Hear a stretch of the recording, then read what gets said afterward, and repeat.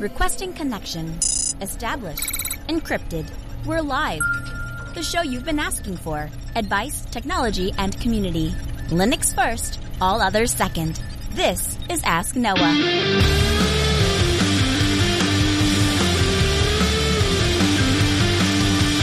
Live from Multispeed Technologies, the Ask Noah Show starts right now. This is the show where we came to do all the things on Linux they said couldn't be done and take your questions on how to do the same.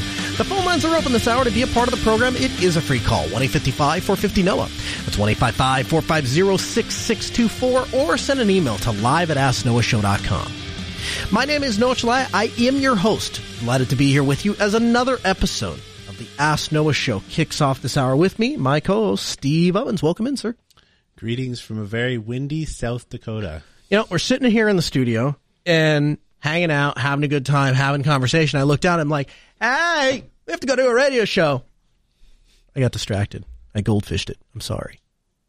Yep, you know it happens. It does. Hey, we'll go straight to the phones. You can join the program, make your voice heard, become a part of the program. 855-450-NOAH. It's 855-450-6624. The email, live@asknoahshow.com. James joins us from Idaho. Hey, James, welcome to the program.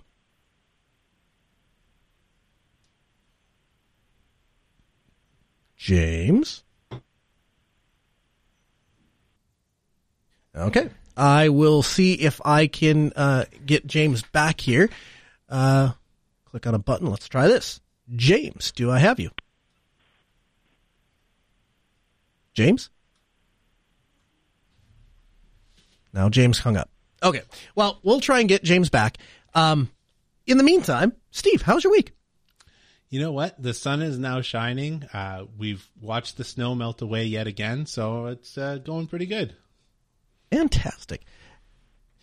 Again, you can join the program, 855-450-NOAH. It's 855-450-6624. The email, live@asknoahshow.com. Our first email comes in from John. John writes in and says, while listening to this question, my mind immediately went to part 15, transmitter. So this is in response to, I believe it was last week, we were talking about assisted hearing devices inside of public venues like churches.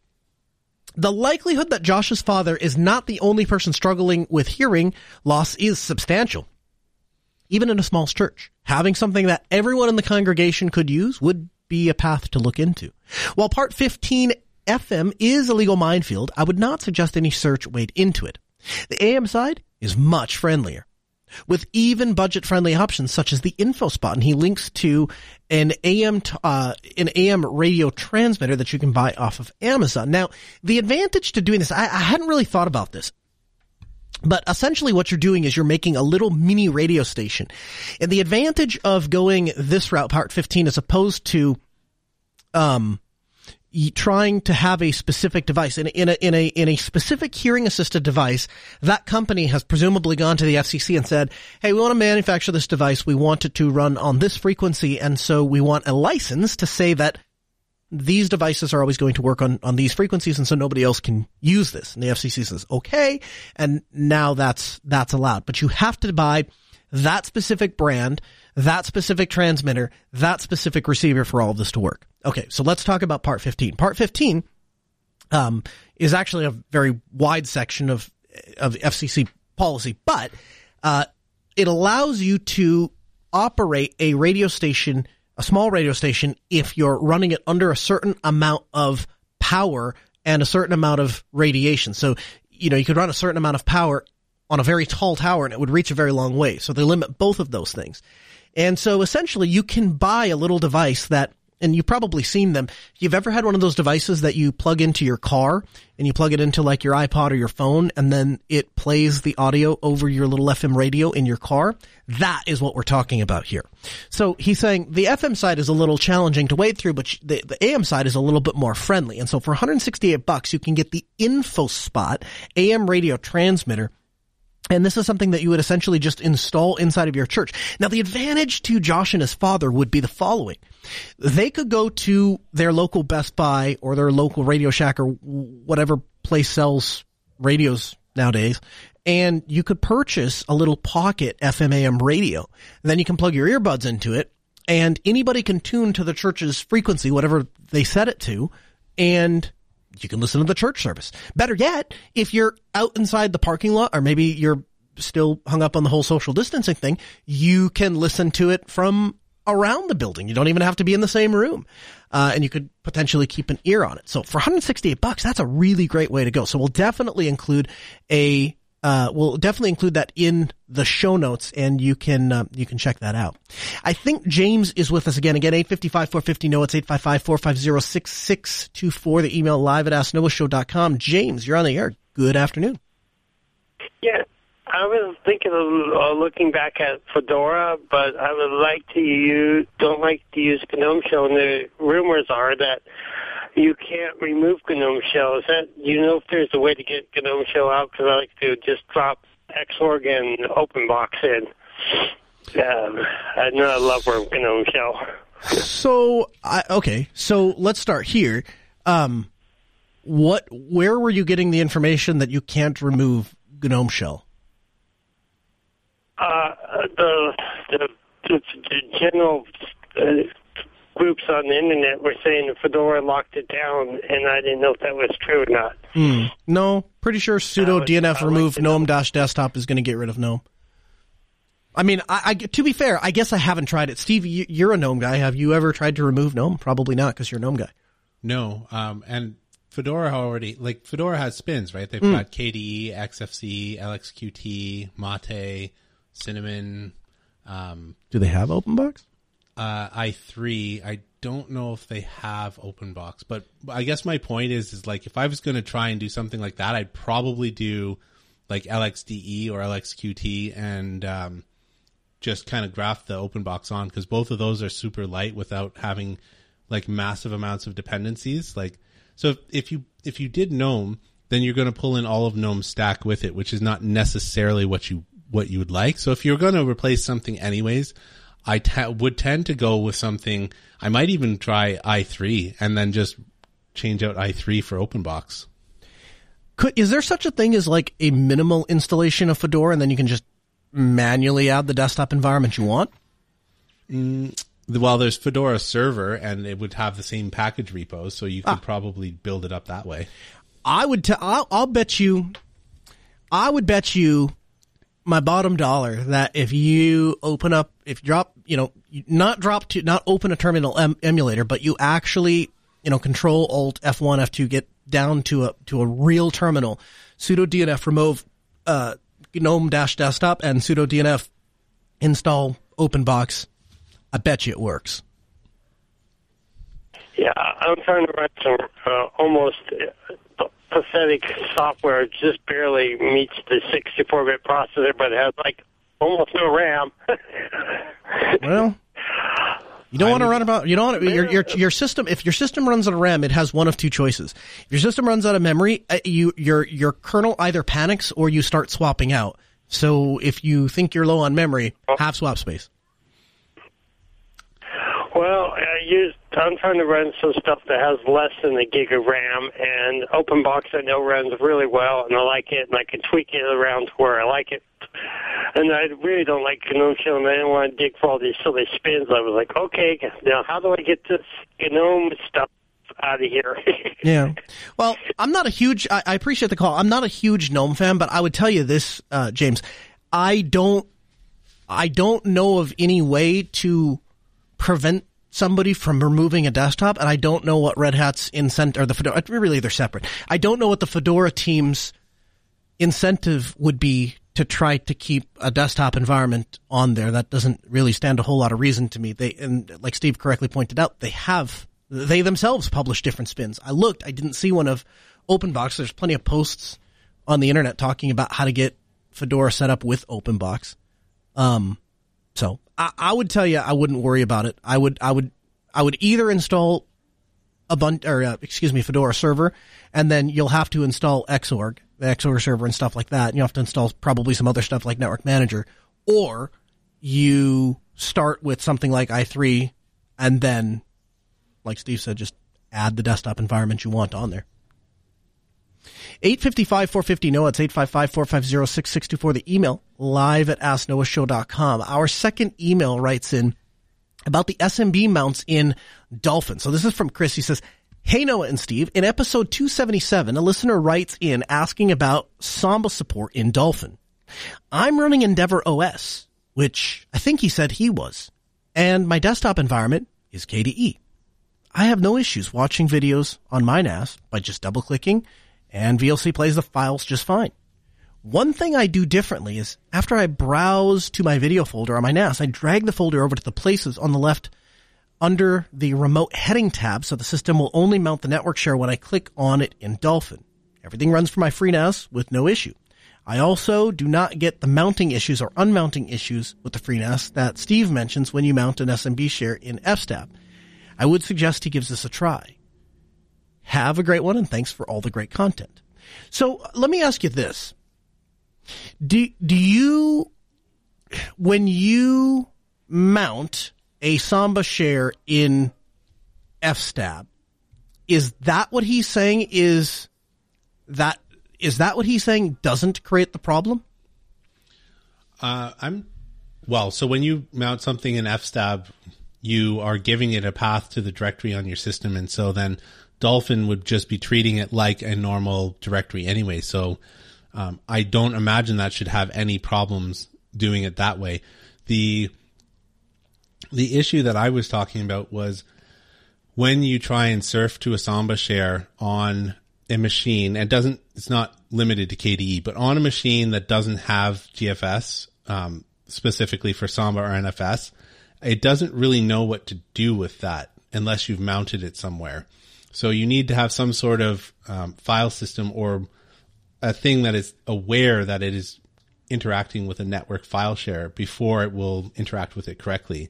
And I believe that the problem with Dolphin was that it didn't have that by default. Like, you can install the packages, but by default it didn't have that. I believe that was the issue we were trying to address. Right. And so I have run into the same thing. For me, it's VS Codium. So I go to open a text file on a Samba share. I can't do that. I can't, because there's no place in the file system to browse to the thing. And if I try to go in Dolphin and open the file there, it copies it to some sort of local cache thing and then opens it there. So then every time I click Control S to save it, it pops up with this message. Hey, would you like to overwrite this file that's sitting on this network share, because it's trying to copy that file back up. And so the thing that confuses me about Chris's comment here is he said everything runs fine off my FreeNAS with no issues with the share in FSTAB. So is he mounting it in FSTAB, and is that how he's getting around that issue? It's hard to say. We'd have to ask Mr. DeLuca to call in and chat with us. Hey, Chris, give us a call. So anyway, if I'd be interested to know specifically what those packages are. So I guess, Steve, you don't know off the top of your head, do you? I do, actually. I can grab them for you here, because you have to install them when you do, for example, Arch from scratch. You have to go and grab them because they're not installed. Very cool. This is the advantage of having somebody who runs Arch. These are the advantages of Arch. This is also, by the way, what keeps me off of Arch is I go to do something and I'm like, hold on a second, that isn't there? Of course it isn't, because I didn't install it. So you want GVFS for virtual file system, and then -Samba SMB or -NFS. And if you're looking to do your phone, there's -MTP and -GOA is another one that I install for as well. And you can also do photo, or there's a bunch of the virtual file systems that will help you out like that. What is GVFS GOA? That one, I believe, let me just quickly look that up, because I actually don't remember off the top of my head. It's a bunch of those ones where, you keep the documentation of like, hey, these were the things that you used to make it go last time. And so sometimes you get into a monkey see, monkey do kind of situation. Absolutely. Which there's nothing wrong with, as long as at one point you knew what all those things did. Yeah. So, okay. That's the online account. So I do that to mount, Nextcloud. Like a web dev thing? Yep. It just sits in your direct, like on your hotbar, just like any other thing. So that's very cool. So we'll have all of those packages, the Samba, the NFS, the MTP, and the GOA in the show notes at podcast.asknoahshow.com. So if this is you and you're struggling with this, and this is me and I'm struggling with this, you install these packages and see if that works. And I'm going to try it. I'm going to report back and see if Steve fixed my issue. Our third email comes in from Charlie. Charlie writes in and says, "Good day, everyone. a few shows back, a gentleman was talking about a map solution for camping for his wife. I recommend you check this out. And he links to Organic Maps for offline hiking, biking, trails, and navigation. And this actually, not only did it come in as a feedback, a couple of our producers had posted this to check out. This is really cool. It's a free Android and iOS offline maps app that you can use for doing, cycling and tourist and traveling and all of the things. I ran into an issue where I had gone overseas, and I didn't realize that I didn't have it wouldn't be able to use the map unless I had data service there. And so it kind of screwed me. And ever since then, I've been painfully aware that navigation requires data, and that's always been it's always kind of gone hand in hand. So the nice thing about Organic Maps is it respects your privacy, saves your battery life, and you don't have any unexpected mobile data charges because it's all running right off of your phone. They don't have any ads, they don't have any tracking, they don't have any data collections, they don't have to phone home for anything, there's no annoying registration, there's no mandatory tutorials, there's no noisy email spam, there's no push notifications, there's no crapware. And then they say there's no pesticides, it's purely organic. Get it? Haha. Organic Maps. Steve, you heard of this or played with it at all?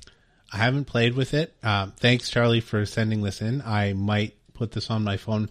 I normally do one of the maps that allows you to download areas at a time because traveling for work, I am keenly aware that navigation doesn't work particularly well if you haven't done it in advance, downloading your maps. So I usually prepare ahead of time, but I might check this out.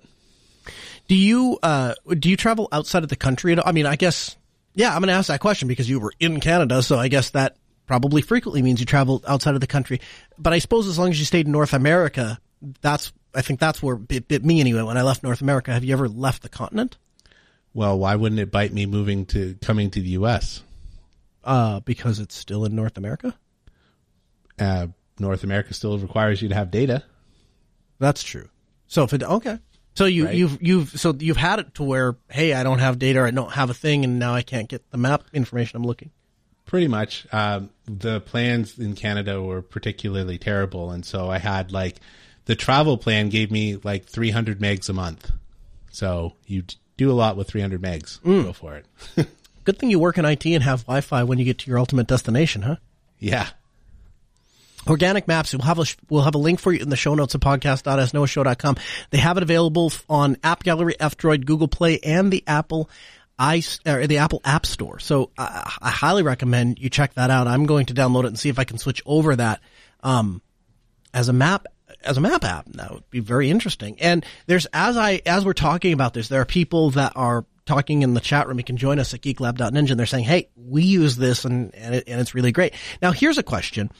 I wonder if there is an initiative or if there's any interest in moving this kind of thing over to things like Sailfish OS and UbiPorts and, Plasma Mobile and those kinds of apps. I say that because I had a very uncomfortable experience one time where I was at a Linux Fest and we were going to go for ice cream or something like that. We get into the car and we're driving and we can't find the place that we're looking for. And I look over the guy that's next to me and said, "Hey, can you pull this up on Maps?" Well, my phone doesn't have that. What kind of phone do you have? And he was using an open source operating system, said it doesn't have maps. And I thought, how do you use that as your daily driver and not have navigation? And why has nobody addressed that, or why has nobody been working on that? That's crazy. That's like a key function of having a smartphone. So the fact that something like this exists, the fact that something like this is crowdsourced and available is really cool. I don't know. I get along just fine without navigation. There's just something about, using your brain to map out your stuff. And if you don't flex that, you'll lose it. And so most of the time I do what I did back before there were smartphones. I look at the route on a map. I decide, I figure out ahead of time how I'm going to get wherever I'm going. And then I go. And then once I've gone once, I can, and especially coming back, then I'll be able to retrace those steps. So to your point, there is a lot of peer-reviewed studies that correlate early onset dementia and Alzheimer's to people that don't keep their brain actively engaged. And so the people that do crosswords and navigate by thinking and those kinds of things can actually off-put early onset dementia, those sorts of things. There was a recommendation I saw a while back that when you're navigating, you should intentionally try to take different routes. And it keeps your mind sharp and keeps those neural pathways working. So there's a lot of truth in what you're saying. There's a saying in the airline industry, child of the magenta. And it's because there's a whole generation of pilots now that have trouble navigating, and they look down and there's a magenta line and they fly the magenta line, and that takes them to their destination. And if that were to ever go away for any reason, they don't know what they're doing, and that should terrify us. So organic maps, would you use this for just like, hey, I'm going to get a route and then I'll commit it to memory or kind of look and plan out my thing and then I'll close the app and go back to doing it, or not even for that? No, I absolutely would. I mean, right now I think I'm using Here We Go for that sort of stuff. So I'm always open to an alternative that actually works decently. The problem that we had is that where we were, Apple Maps wasn't fantastic. Like, we tried a bunch of those maps and it would be like work 70% of the time. And that's just not good enough. Fair enough. Our fourth email comes in from Howard. Howard writes in and says, "Hi, Noah and Steve. Last year in December, I wrote into the show to ask you both how I would go about changing my career from an English teacher to a position in an IT using Linux. Steve very kindly read through my resume. He gave some great comments, and he even did an old resume to use it as example for a style guide. I changed my resume per Steve's comments, and after 160 applications to multiple companies, I'm delighted to inform you both. I'm going to become a technical support engineer, a position that uses Linux as a host of other technologies. From the very bottom of my heart, thank you so much, Steve, for your help. I can't describe how much it means to me that you've helped me change my life for the better.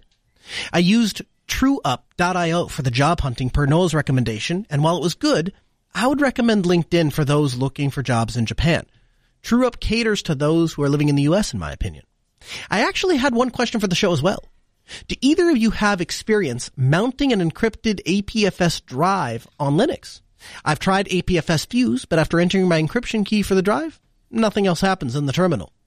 The offer is still open for sending you both some small thank you gifts from Japan, but I completely understand if you'd rather not receive them. Thank you again so much for your amazing service to the community. Kind regards, Howard." Hey, Steve. Nice job. Yeah.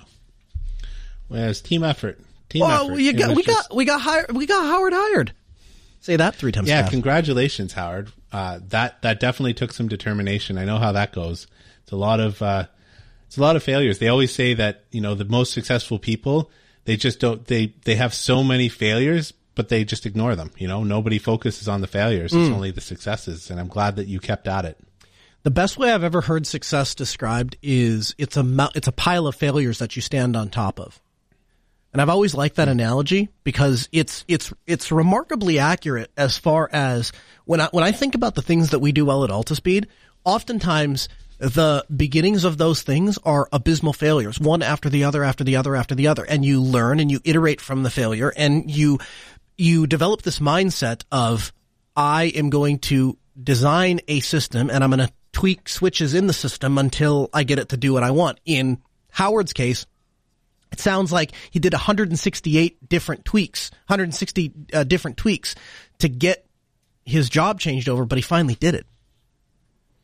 Yeah, I mean, that's all I can say is I've been there. I don't think that I've sent out 160 at one time. Maybe. I don't know. I was unemployed for a while, so I completely understand how that goes. It can be a complete full-time job just sending out resumes and doing little tweaks to try and get somebody's attention. So I'm happy for you. As to your APFS question, I have literally never owned a Mac. So the closest thing I've come to that is my wife has an iPhone, which I don't even touch. So I'm no help. Our church is kind of standardized on Macs, and so I administrate a bunch of Macs, but I've never tried to mount an encrypted APFS drive in Linux. So I guess I can't be a whole lot of help there either, but I have good news for you, Howard. Now that we've read your question, somebody in the community is frantically typing an email as we speak. Hey, Noah and Steve, this is so-and-so, and I know exactly how to fix Howard's problem. And so as soon as that email arrives at our inbox from our carrier pigeons, we will get it in your direction. So if you know how to help Howard, live@asknoahshow.com. We'd love to hear. Our fifth email comes in from Brian. Brian writes in, hey, Noah and Steve. In episode 281, you discussed wanting a USB-C charging style outlet in your bathroom.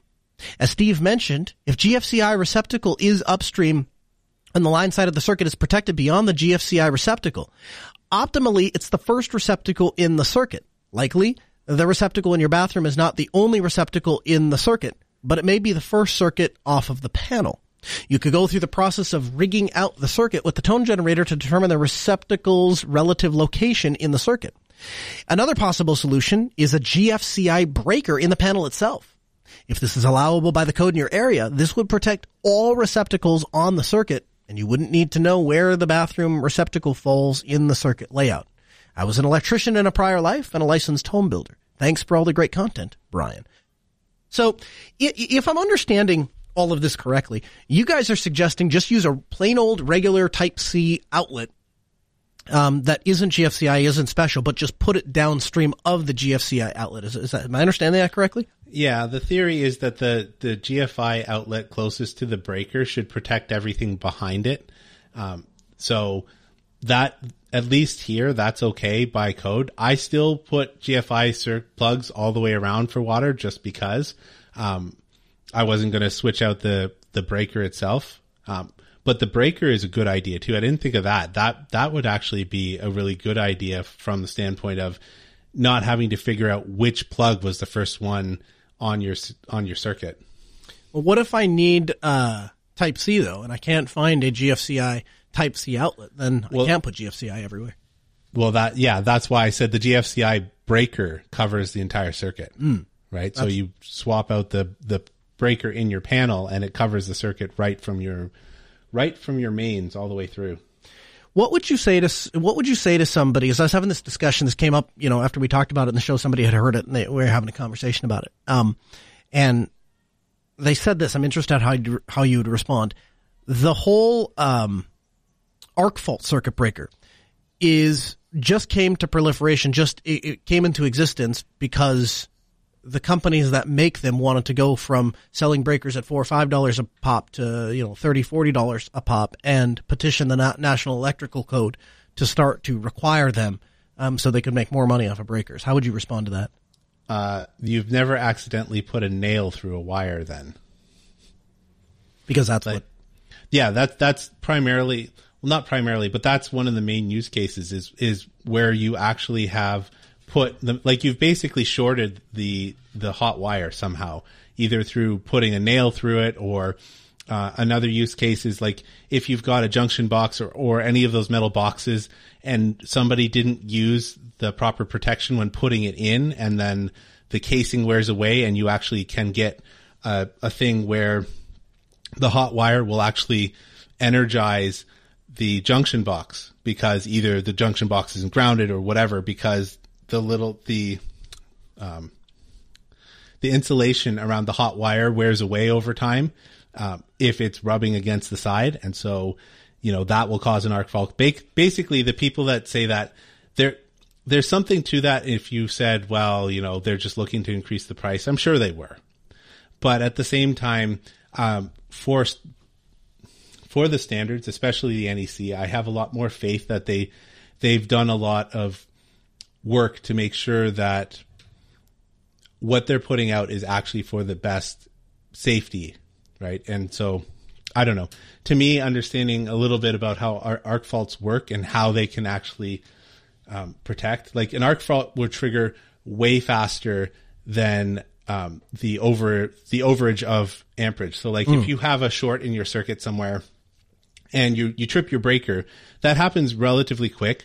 But the arc fault breaker trips way faster, because what happens when a breaker trips is a certain amount of amperage may be exceeded, or a certain amount of heat happens. And there's a delay between that, because usually what happens, and again, I'm not an electrician. I just pretend that I'm one. You play one on the radio. Yeah. But they design a circuit to be 80% of whatever the capacity is on the circuit breaker. So if it's 15, you shouldn't have more than 12 amps on that circuit. And the reason for that is so that it gives it that little, if you have a fault, it can eat up that extra 20% and then the breaker will trip. Whereas if you loaded that down completely, the breaker is still going to trip after about 20% because that's how it works. But instead of 15 amps, then you're talking about 18 amps and you've surpassed it.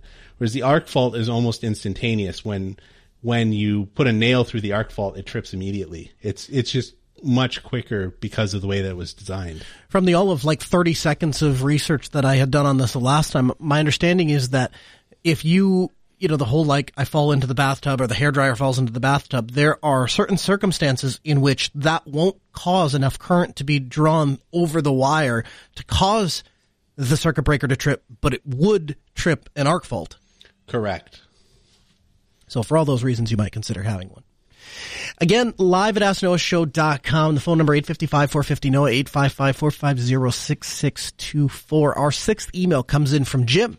Jim writes in and says, Dear Noah and Steve, thanks for all the great information presented on your show. I really appreciate the varieties of opinions expressed. I'm a long-time Linux enthusiast and hobbyist since the days of Debian Etch and Fedora 7. I work in a small medical practice, and our IT company has a strong preference for Windows, but I continue to gently push them to consider Linux and open source enterprise options. Our EMR, or electronic medical records, accounting software has email calendaring. It's all cloud-based. We do have an on-site server that's Windows-based, and it has several functions. First, authentication, print server, and a file server. Since we are a medical practice, we still rely on faxes, so there's also an on-site separate fax server. Our IT company has recently proposed upgrading our in-office hardware firewall. They're suggesting a Cisco Firepower 1010 ASA appliance with a 5-year SmartNet plus 5-year AnyConnect license for our office staff to use the hardware. My question is this. Is this the best tool for the job? Since our office EMR, accounting software, and email all sit outside of the firewall, and they're frequently accessed outside of the office, what is it that our firewall is really protecting? We absolutely want to take the appropriate steps to keep our data safe and secure. We also don't ever want to be the subject of ransomware. I strongly believe that security is a process, not a single product, so the firewall should just be a part of our overall security strategy. I'm hoping to get your opinion on whether this firewall product makes sense or not, or if there's other products that you might recommend. If there is a choice to support a product made by a company that shares the values of open source, privacy, and security, I would want to strongly consider that option, even if it costs more. Thanks for all you do, Jim. So, what do you think, Steve? You undoubtedly have some experience with Cisco ASAs. Do you like them? Are they good? Is it the right tool for the right job? I mean, they do their job. I don't have anything bad to say about them. I guess the disclaimer is when I went through school, Cisco was what was being taught, so there is some built-in bias there. But, I mean, it's changed tons since when I went through school. But they do their job. That's all there is to say about it. Yeah, nobody ever got fired for buying Cisco. And I will tell you, I think I've said this on the show before, but I'll repeat it. When we were building the radio station, we did everything with audio over IP, and we're just wrapping up the completion of our second studio. It's kind of exciting. And when we spec'd all of this stuff out, we were looking at switches, and I'm a big fan of HP switches. And so I thought, I want to do I want to do HP switches everywhere. And Axia, the company who makes all of our broadcast equipment, said, no, you shouldn't do that. You definitely want to stick with Cisco switches. And I said, why? We're an HP shop. We use HP. They work really great. I have a lot of experience with them. They're fast. Listen, we do testing on switches, and we check to see what the white paper publication is of the performance of the switches, and then we send them off and actually have them tested. We've tested HP. We've tested, TP-Link. We've tested all these switches, and the only switch manufacturer that comes back time and time again that not only meets their white paper specifications, but in a lot of cases exceeds their own specifications is Cisco. So if you want to do this, you really need to do it with Cisco gear. Like Steve, when I did my network certification, it was a Cisco certification because if you worked on any network with any size to it, it was all Cisco stuff. And a lot of it still is. So is the Cisco Firepower 1010, with a 5-year contract, is that the right tool for a medical office? Sure. Yeah, that'll get the job done. Is there what is the firewall doing? You say that it's, all this stuff is outside, so what is it really protecting? It's protecting the inside of your network. First of all, you have the file server that sits on the inside. Second of all, you have client devices, right? All of your devices, your computers, anything that has an IP address is subject to compromise. And so you want to reject any traffic coming from outside. Now, today, a lot of that would be done just with NAT itself, because if you don't explicitly create a way in through NAT, there's a certain amount of security through obscurity there. That will go away with IPv6. So you definitely want a firewall, and if you want access to that file server or the print server or your authentication from outside the office, then you definitely want the VPN thing. Now, to your last part, is it the best tool for the job, and is there a company that shares similar values?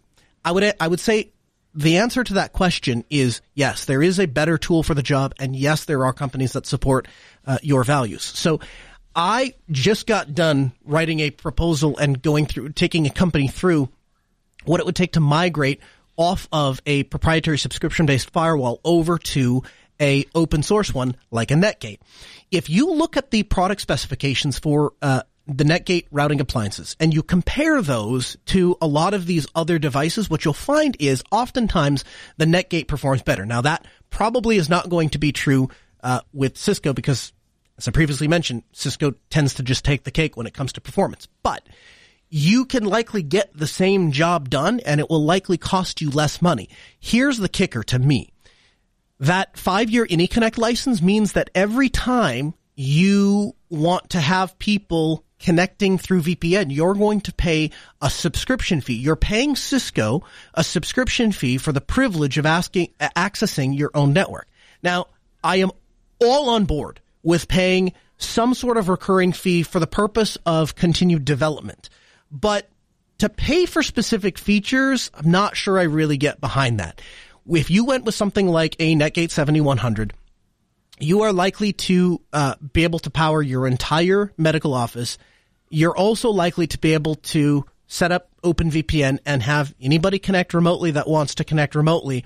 You can pair that with Suricata if you wanted intrusion detection or intrusion prevention, and that will likely get you the same end result as your Cisco system. But by purchasing that device, you are supporting a company who will continue to maintain pfSense. And so for that reason, I would highly suggest you check that out.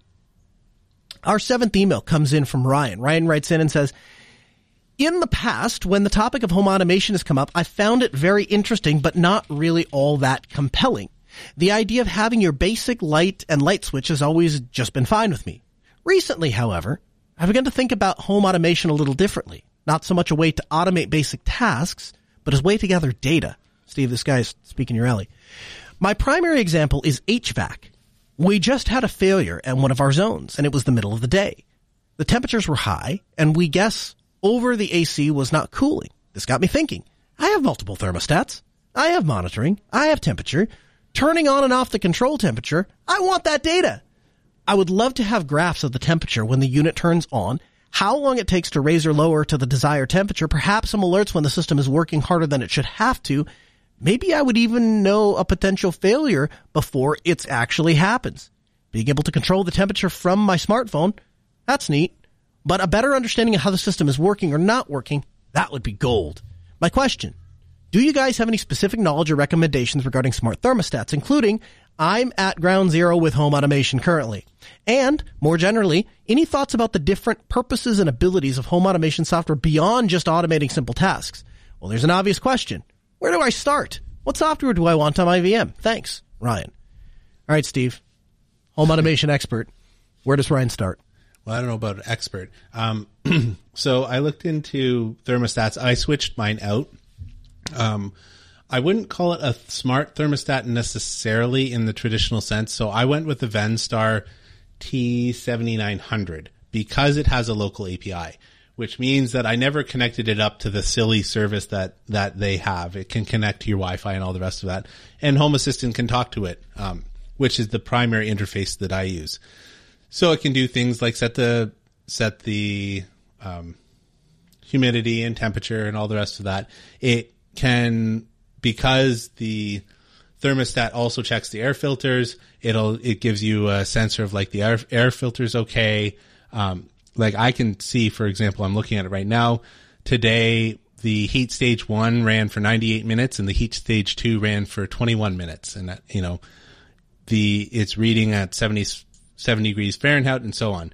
So I do quite a bit with this data just as a general rule. So, I kind of have a staged approach. The thermostat actually goes off even in the wintertime, goes completely off from 10 p.m. until about 3 a.m. Then at 3 a.m. it turns on and kicks on to like 62, and then it gradually heats up the house more and more right until about the time that I get up at 5:30. And then again when my wife gets up because she's cold. So that's the way that we kind of control things in our house. And there's all kinds of things that you can do to automate that because it has a local API. So even if you weren't using Home Assistant or some of that neat stuff that you can do there, because you have access to the local API, you can do all of that with just curl in a bash script if you wanted to. The other thing that I have done, and you only do this if A, you are comfortable with power, or B, you're going to hire an electrician, is you can actually get what are called CT clamps, so currency transformer clips. And what they do is they go around the hot wire of one of your outlets, or in my case, I've got 16 of them sitting in my box, and they can measure the power draw on an entire circuit if you're putting them in your mains. And this helps because I'm able to track how much power my thermostat is, like, let me rephrase that. How much power the heating unit in my house uses, and I can also use that as a, you know, how good is the API. When it says that it's been running for this long, I have the power draw coming from my breaker. I know how much amperage it was pulling at what time, and I can kind of see when it's struggling or when it's kicking on and all that sort of stuff. So even if you've got a breakdown where the thermostat thinks that it's set to a certain amount, we've had it before where the thermostat looked like it was set properly, but someone had literally just hit the don't heat button, and so it never turned on. Even though the temperature, you'd walk by and it says I'm set to whatever, it was cold in the house, and it was an easy diagnosis. Well, looked at the power draw, and the thermostat never went on, like the heater never went on. So there's lots of things that you can do kind of simply for this. So I would say, yeah, the Venstar stuff is pretty good. There's a bunch of stuff out there. Stay away from the Nest if you care about keeping your stuff off the internet. If you don't care about that, I hear they're pretty good. They've got some good integration. I'm not going to help you with it, but I'm sure somebody out there would be love to help you out there. So I went a slightly different route. I use the Honeywell RedLink. And the reason that I like the Honeywell RedLink is a couple of things. So first is it natively pairs to a controller that sits downstairs. So I have a heat pump system, so it pumps water around a boiler system, and that's how the house is heated. And it's an older house, and so when they had just traditional analog thermostats with thermostat wire on. Well, the nice thing about the RedLink system was I put the controller and replaced what was the equipment interface module that talks to the heating system. And then the RedLink thermostats, they just run off of 12 volts running through the regular thermostat wire. So you don't actually have to run wire to where you want the thermostats. You just have to get 12 volts there. Now, I already had the wire ran, so I just reused the wire that was there for the analog stats, but you wouldn't have to do that. Now, the nice thing about that is the RedLink system then pairs to a network controller. So I get access from Home Assistant to the RedLink system, but even if Home Assistant went down, the RedLink system would still wirelessly communicate with its own protocol to all of the thermostats in the house and downstairs. So what that gets me is I have a thermostat in the bedroom. I can go into that thermostat and say, hey, I'm now the master. So I've got 5 zones in my house. I want all of the zones to follow what I'm doing here in the master bedroom, and it will take over all of them. And that's not going through Home Assistant to do that. It's doing it on the thermostat system themselves. The other thing I like about it is it doesn't require a registration with an account to use the local network features, only if you want Honeywell to be able to remotely access the thing, then obviously you go that way. So, and if you didn't pick this up, where to start? Home Assistant. I would suggest Home Assistant is what you put on your VM or set it up with what would you say, Steve? Raspberry Pi to get started with Home Assistant or spin it up on a VM? Oh, you can go with a Raspberry Pi if you're not doing anything complicated. Well, depends what you have. I'd say don't go out and buy something. So if you have to buy a Raspberry Pi, don't. I wouldn't do anything less than a Raspberry Pi 3 for sure.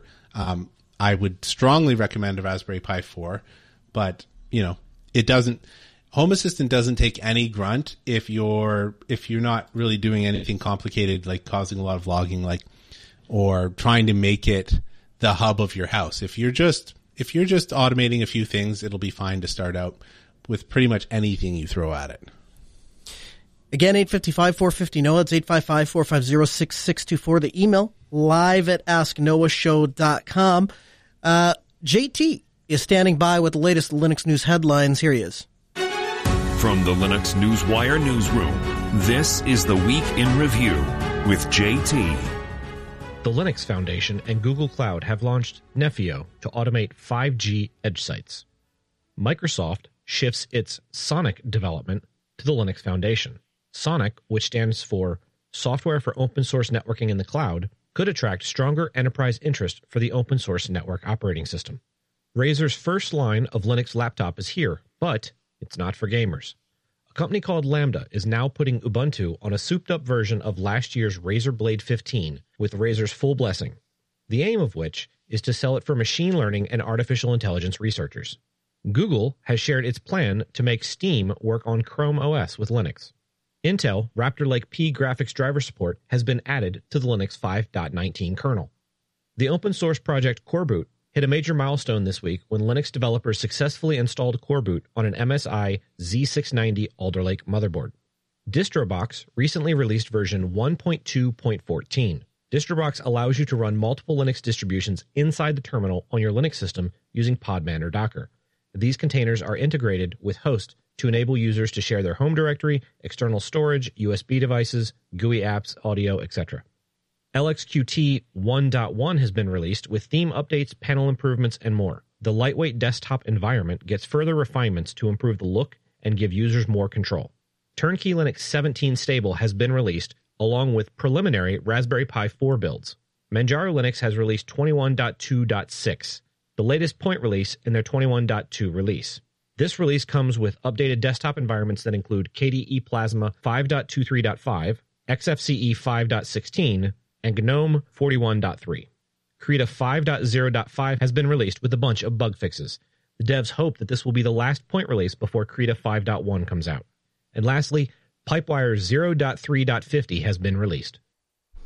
All right. Thank you, JT. We'll have another update from JT next week. He gives you the week in review, and you catch it here on the Ask Noah show. So, Steve, Elon Musk bought Twitter. It happened. Yep. I'm kind of surprised, especially after the up and down of they're going to make a poison pill, and there seemed to be a lot of let's not beat around the bush. I think there was a lot of hissy fits that were being thrown all over the place, and I didn't really understand it. I just didn't understand it. If you think that the social media needs to be protected, Twitter is the smallest of all the social media platforms. So getting your toehold in a small social media platform didn't seem like it was going to start World War III, but that was the definite indication. I actually woke up and I was like, I sent one of my friends who has a differing political opinion a message, and I was like, so this is what it looks like when the world's over. I had it on good authority that I shouldn't have woken up this morning. So I have to ask, Steve, do you see this and was your thought, hey, this is great, or this is terrible? No, I think it was a good thing as a general rule. I wholeheartedly support free speech, and I also like the idea of tying free speech to your name. I don't think that free speech means that you have the right to, just pop off and say any ridiculous thing under the guise of anonymity. Like, this is the only time in history where you've ever really been able to be anonymous while standing up in the town square. You know, it's, I think that people react differently when they realize that there's going to actually be some consequence for the things they say. And having said that, I'm sure I'm going to get an avalanche of hate mail sent my way. No, I don't know about that. I mean, so I would tell you that I have a differing opinion than you. I respectfully disagree from the standpoint that I think in some ways it allows the ability to choose a screen name and then post what you want to post, I think lends itself to a more honest society. I recognize that that's not always a good thing, because sometimes honesty is just another word for jerk, right? Yeah, I mean, I don't buy that argument. I think that the world is a better place when people thoughtfully consider what they're going to say, as opposed to just, you know, being 100% honest. And that probably strikes you as slightly ironic coming from someone like me, but there is something to the fact of social norms kind of held us in check for a long, long time.